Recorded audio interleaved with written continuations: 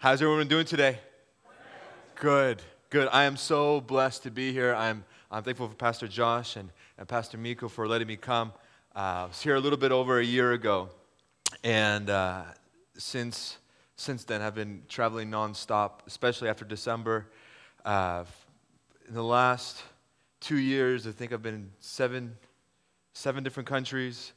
The Lord has just been doing amazing things. I'm en route right now. I'm going to Nepal for 5 weeks, meeting up with a team from South Africa. We'll be going out to the Himalayan mountains, teaming up with YOM and Iris Global, and we're going to go spend 5 weeks reaching out to unreached areas where there's no churches or little churches or little Christian influence. And then from there, I'm on details right now, working out and moving to China. So I'm excited about that. And yes, China will bring revival to the rest of the world. I'm excited. I am so glad to be here. I'm going to really share something that is dear to my heart. It's a message that I've walked out the last couple years, and I'm thrilled to be able to do it in front of some very dear friends of mine, the Bates family. They took me here, so thank you guys for being here. They're amazing. Went through school together with Andrea and her daughter, and just a phenomenal family. I'm going to be speaking about the emphasis of the new covenant. I'm going to try to dumb some things down, if you don't mind me saying that. What I mean by that is I'm just trying to make it as practical as possible in simplifying the message of Jesus by also bringing out some really key thoughts that I believe that we need to understand in what Jesus accomplished for us. When I think about the gospel, when I think about Jesus, there has to be an understanding about who He is. You know, we talk about this prayer, our Father in heaven, let your kingdom come on earth as it is in heaven. And we speak about the message that Jesus brought was not just a message of salvation, it was a message of the kingdom of God, that He came to bring and facilitate a new life. There is a new breath that He came to bring. In John chapter 20, verse 21, Jesus appears to the disciples and says, peace be with you, as the Father has sent me, so I send you. So basically what He's saying is, what you just saw in my life to this point, what you've seen me do, the same commission I'm giving you. Look at my life. Look at me. As the Father has sent me, so I'm sending you. Now we understand the giving of the Holy Spirit in the context of the baptism or the filling or the empowerment that Jesus says in the book of Luke and in the, Acts chapter 1. He says, just wait. Don't go anywhere. Wait in Jerusalem until you are clothed. Luke says, clothed with power from on high. In other translations, other places says, endued with power from on high. So in Pentecostalism and different areas, there was an understanding of people understand how did the Holy Spirit come? And in some places, people would say, well, you don't receive the Holy Spirit until you have an experience of power. But I want to talk about not just the clothing of power, but the dwelling, the invitation that the person of the Holy Spirit coming and saying, this is my home. So in John chapter 20, verse 21, Jesus says, peace be with you. As the Father has sent me, so I send you. And then He breathed the Holy Spirit into them. He breathed the Holy Spirit into them. And from there, I believe that was, if I understand right theologically, that was their born again experience. That was when Jesus had come. He had visited. Mary tried to cling to His feet, and he says, "Don't cling to me yet." And so now He appears to disciples, and he comes to them. He breathes the Holy Spirit, and now God has a home in man. What did that entail? Why did He give us the Holy Ghost? What was all that about? And in 2 Peter verse 1-3, Peter writes, and he says, he talks about how through the Holy Spirit we've been given everything. He talks about that by the Holy Spirit we've been given the resources, the blessings of God. Ephesians chapter 1 verse 3 says, blessed be the God and Father of our Lord Jesus Christ, who has blessed us with every spiritual blessing in the heavenly places in Christ Jesus. And 2 Peter chapter 1 verse 3 says, His divine power has given us everything we need for a godly life through our knowledge of Him who called us by His own glory and goodness. So he says, by His divine power, He's given you everything you need. Everything that you need. We talk about heaven often, and it's a good thing because heaven is the created realm where God's throne is. We know of paradise, and Paul, when he talks in the scriptures about actually having that he knows a person, which many people think he's actually talking about himself. I know a man who went to the third heaven. So he's talking about these things, and he heard words that are illegal to speak in this realm. So we see the excellence of that paradise, but why is heaven such a good place? Why has it had such a great emphasis laid on it? And why would we think of, heaven is just so great? Why? Because he's there. It's pretty simple. Heaven is awesome because he's there. Why are blessings good? Because it comes from him. Where do we find our definition of good? There's no one good but God. Therefore, everything that is good, the definition of love, the definition of peace, all of it comes and is from the expression of who God really is. I need to see him. So when I pray, our Father in heaven, hallowed be your name, your kingdom come, your will be done on earth as it is in heaven, he's actually saying, you need to see what my kingdom is like. For in order for me to be able to want to see his kingdom come, I need to know what it is that needs to come. Why would I want to see kingdom come unless I know how good it really is? So in that, we actually have to understand he actually made a possible way for me to know what that is like, to know who he really is like. God is actually expressing himself as in this invitation saying, come and taste and see that the Lord is good. He says, blessed are the pure in heart, for they shall see God. Matthew chapter 5. So what he's saying is that I actually want to reveal myself to you in such a way that it gets contagious, that you can't see life. Life doesn't make sense without me. I'm honestly in this place where it doesn't even make sense to me to live life without Jesus. It doesn't make sense. And because of that, I want to see people get saved. Because of that, I want to go to Nepal. Because of these things, I'm like, oh God, if they only knew. The evidence of a flourishing Christian life is an always increasing revelation in the knowledge of God. Is this thing of waking up like, oh, Father, you're more beautiful today than you were yesterday. You're more wonderful today than what I've ever known. And we're getting there. We're getting to a place where he's actually saying, listen, coming and believing in me, that's just the door. I'm the door. Once you pass through the door, guess what? Guess what you get on the other side? You get me, he says. And he's so much bigger than we've ever known and experienced. May we know him. What is it that God wants for us? Like, I understand I'm supposed to know him. I'm supposed to see him. And when I see him, I'll become like him. Who knows that verse in Scripture? When we see him, we'll become like him. We should see him as he really is. It says that in 1 John. Basically, when I get a glimpse of who he is, I realize who I am because I was created in his image.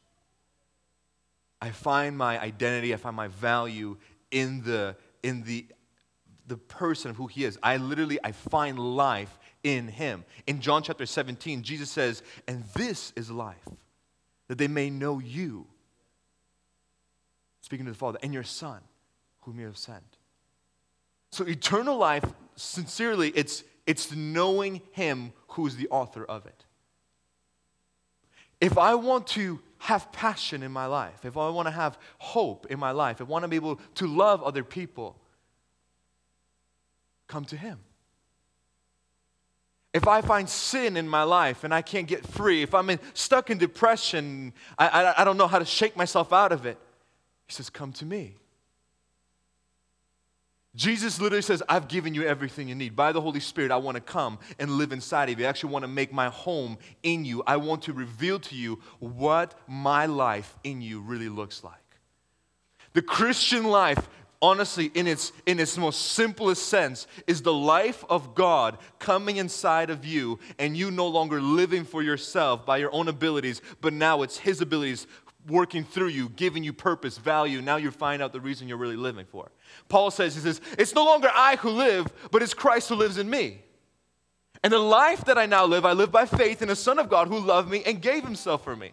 So it's basically what he's saying is that when Jesus breathed the Holy Spirit into mankind, He says the life of God has come inside of you. And that means a whole lot. In Hebrews chapter 8, verse 10, it talks about the covenant. You know, we talk about Old Covenant, New Covenant. Like, what in the world is that word and what does that mean? Old Testament, New Testament. Basically, he's saying, I'm making a new agreement with how I'm going to deal with humanity and how we're going to relate with one another. I'm going to make a pact with them. And he says, this is the covenant I will establish with the people of Israel after that time, declares the Lord.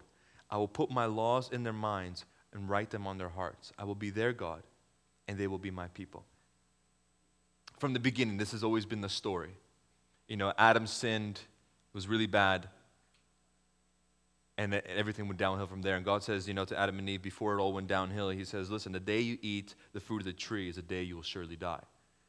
And when they ate the fruit of the tree, guess what? They didn't really die like how we would suppose they would.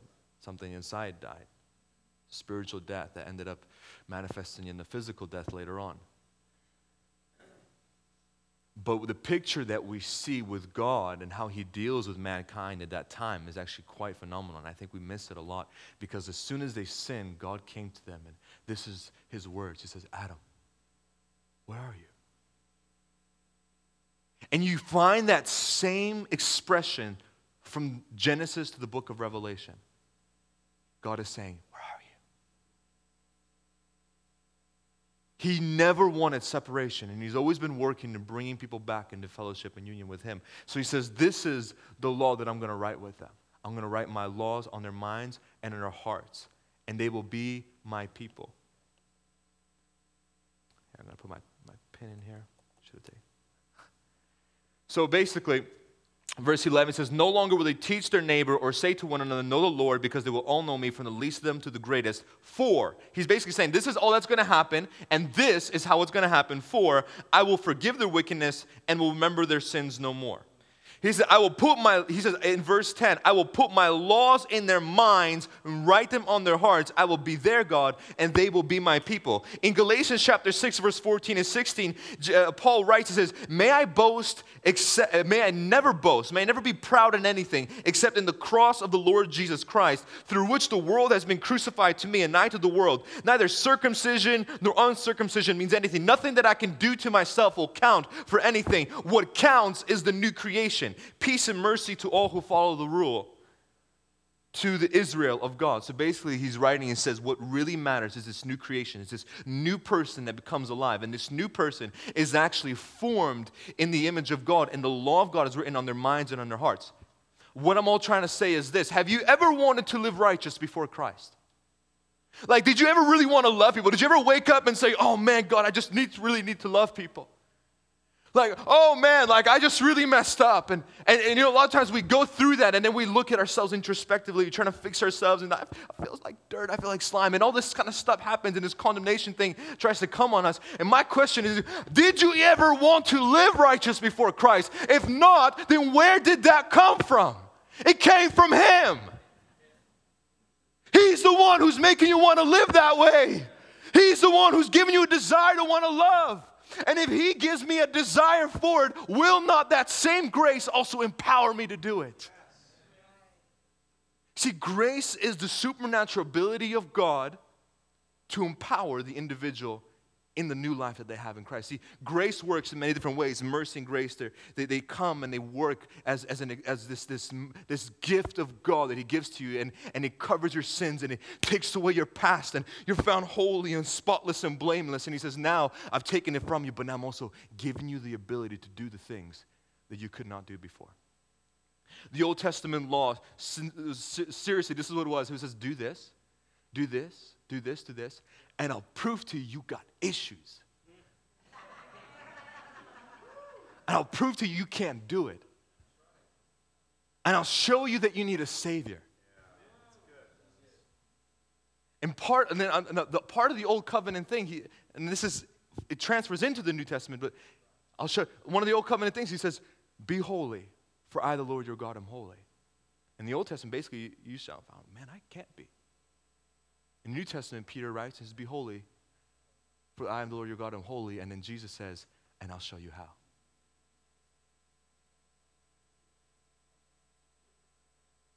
Holiness comes by the working of the gift of righteousness. What is righteousness? Righteousness is me standing right before God. I can look him eye to eye and say, "God, there's nothing in between us. There's nothing that is holding me from you." I can come into the throne and say, "Father." Even on my worst season and my worst day, I can have boldness. I can seriously come into the very place that the high priest appointed by the old law would have to tremble in fear to come into. And I can come in as a son and say, "God, there's nothing wrong between you and me because of the blood of Jesus." I'm not saying don't deny that if you have something wrong. I'm saying you can confess your sins and you can do all that. But what I'm saying is that I can actually come into and say, "God, this is the junk that I have." And he says, "I created you for more than that. Let me take it off of you. Give me your sin, son. Give me your sin, daughter."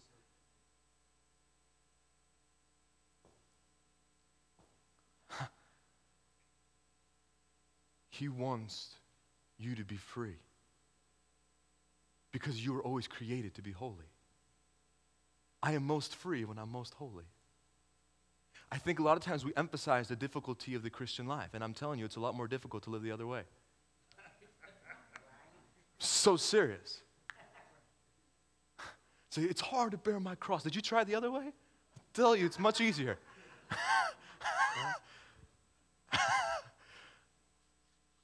And if we can see, if we can understand, if we can have proper understanding in this life, we'll find out, man, we are really more than conquerors. It's not just a good Bible passage. If I can realize not every thought that goes through my head really comes from me, oh man, will I be free? When I realize that I'm not a slave to those things that used to work in me. See, the scripture says there was a power that used to work in me. It's called the sin nature. It's called the power of sin. It's the law, Romans 8, the law of sin and death. Romans 8:1 says, "There is therefore now no condemnation to those who are in Christ Jesus, for the law of the Spirit of life in Christ Jesus has set me free from the law of sin and death." So if I used to have issues, and if there was a power in me causing me to sin and causing me to do things that I did not want to do, and now I've received righteousness, Romans chapter 6 actually says there's a new power that works in me now. It's called the power of righteousness. It's the power compelling you to do things that you've always wanted to do, and sometimes compelling you to do things that you did not want to do, but you know you should do, and it's compelling you to do them.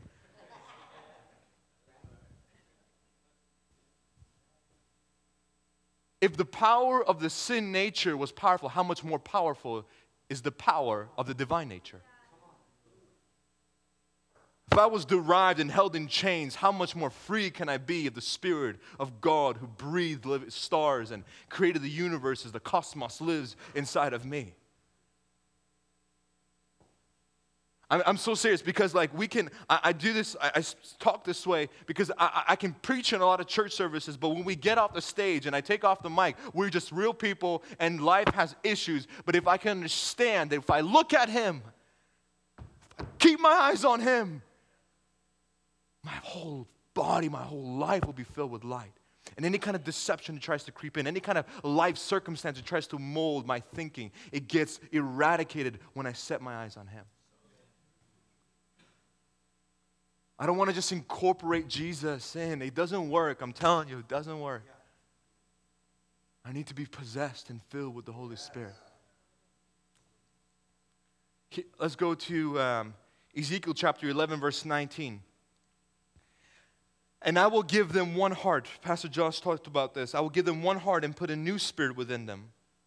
I will take the heart of stone out of their flesh, and I take the heart of stone out of their flesh and give them a heart of flesh, so they may walk in my statutes and keep my ordinances and do them. They will be my people, and I shall be their God. Again, he says, they will be my people and I shall be their God. This is honestly, if I hold the gospel message in a little nutshell, this is basically God's divine plan to bring a people to himself.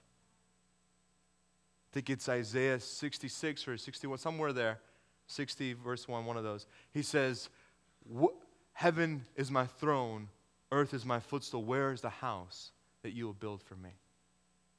What he's saying there is, listen, heaven can't contain me. Earth can't contain me. Scientists say that the universe is actually constantly expanding. I joke around. I wonder if the universe is expanding because it can't contain the glory of God and just being thrust forward, and it can't contain it.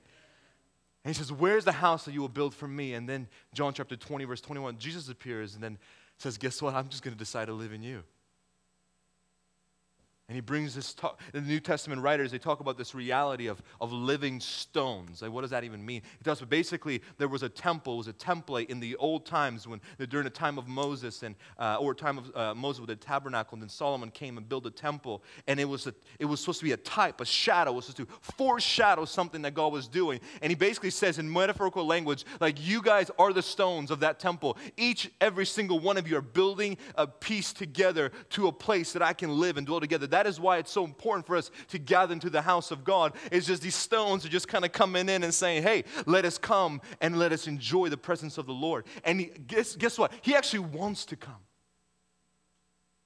He actually wants to show up in his own meeting. We can actually come into a place where we expect the weighty presence of God to show up. Because I will be their God and they will be my people. May the Lamb that was slain receive the reward of his sufferings. Come on, and I believe that's what he's doing in our lives. And let's go Ezekiel chapter 36, verse 25. It says, I will sprinkle clean water on you, and you will be clean. I will cleanse you from all your impurities and from all your idols. Now this is something that the writer of Hebrews talks about, verse 12, because he says, I will put my laws in their minds and write them on their hearts. I'll be their God and they will be my people. And then in verse 12 in Hebrews 8, he says, for I will forgive their wickedness and remember their sins no more. He literally says, I will forgive all the wrong stuff they did and all the evil stuff they do. I'm not even going to remember it. In my power, I'm actually going to choose to forget it. What? When I bring my sin and say, God, this is what I've done, I'm sorry, he says, okay, I'm taking it. I don't remember it anymore. So he said, and that is actually, he says, it gives a clause and is saying that this is the power, this reality. You can be a new creation. You can walk in freedom. You can walk in liberty when you understand that you've been given everything you need to stand before him pure and holy. Because if I'm trying to make myself appear righteous before other people, or even trying to make myself appear righteous before God, I'm missing the point. On that same line, I tell people all the time, if I have to preach at people and force them not to sin, I'm telling you right now, I'm missing the point. I'm missing the point as a preacher, and they're missing the point as the hearer. My job, honestly, if you understood the goodness of God, if you understood who He was, I wouldn't have to preach that way, and I don't intend to either. I'm going to tell you sin is wrong. I'll tell you that. I'm not ashamed to say that. I'll tell you the goodness of God. I'll tell you that God is holy. But I cannot change your heart. And I cannot change your decision. But God can. And so He says, I will sprinkle clean water on you, and you will be clean. I will cleanse you from all your impurities and from all your idols. Verse 26. I will give you a new heart and put a new spirit in you. I will remove from you your heart of stone and give you a heart of flesh, and I will put my spirit in you and move you to follow my decrees and be careful to keep my laws. I will save you from your uncleanness, verse 29 says. I'm going to finish up with this. God is basically saying, listen, you want to live righteous, you want to live holy, good. It comes from me. But you need to trust me to be the one to do that for you. You feel convicted when you do something wrong, when you do a sin, or let's say you just felt like, man, I could have done something better, and you know, in 1 John chapter 5, you know what? Do you know what one of the evidences of being born again is? It's a conviction of sin. So when I get convicted, I'm like, thank you, Jesus. You're not leaving me this way. gives me room to rejoice. I don't beat myself up because that doesn't help anything. If I did something wrong, I rejoice because like, God, thank you. Woo! Woo! And I turn the other way. It's God saying, listen, I'm raising you to another standard. And I'm not trying to be lopsided either. There's a time when you will get cut to the heart and you can mourn and weep and rejoice. But as long as you get up and actually go to the place of your destiny and step into a place of reality, we can enjoy His presence and know that those sins are not remembered in your life. I love coming before God, and if sometimes I was a victim of condemnation, and I mistook it as humility for a very long time. And now, if I ever feel the condemnation thing creeping up on me, if I'm standing before God and I know I got some dirt in my hands, I just simply say, Jesus, sorry, forgive me. Thank you for forgiveness. I receive it. And just step right into that reality. Don't dwell in your past. It will not propel you forward. Look at Him. Yes. And He says, by giving you His Spirit, He says, I will put my Spirit in you and I will move you to follow my decrees and careful to keep your laws. John chapter 15, Jesus says, if you abide in me, you will bear much fruit. So what is my job? Die to myself and abide. If I don't feel, whatever, I just die. Just rest in Him. I lean not on my own understanding. My life is in the hands of the Maker of heaven. 'Cause I give it all to you, God, trusting that you'll make something beautiful out of me. There's nothing I hold on to. There's nothing I hold on to. There's nothing I hold on to. And I give it to you, God. I just give it to you, God. Give it to Him. You were born with purpose. You were born with value, born with destiny. Do not be robbed. You were bought by the precious blood of Jesus. That was your estimated value. You are worth that. You are worth the Son of God. And He says, I delight in giving my life for you. You are the joy set before Him. I want to pray. If you would just please stand up. I'm going to do some declarations, and I'm just going to declare some things over you. Then I'm going to invite the ministry team to come up. But I just want you to open your heart, whatever that looks like. If it's easier for you to sit and receive, please do that. I want you to be all heart open, all ears. Holy Spirit, I ask you to come right now. I just ask you to come by your goodness, by your grace, by your mercy. Just come. Do only what you can do.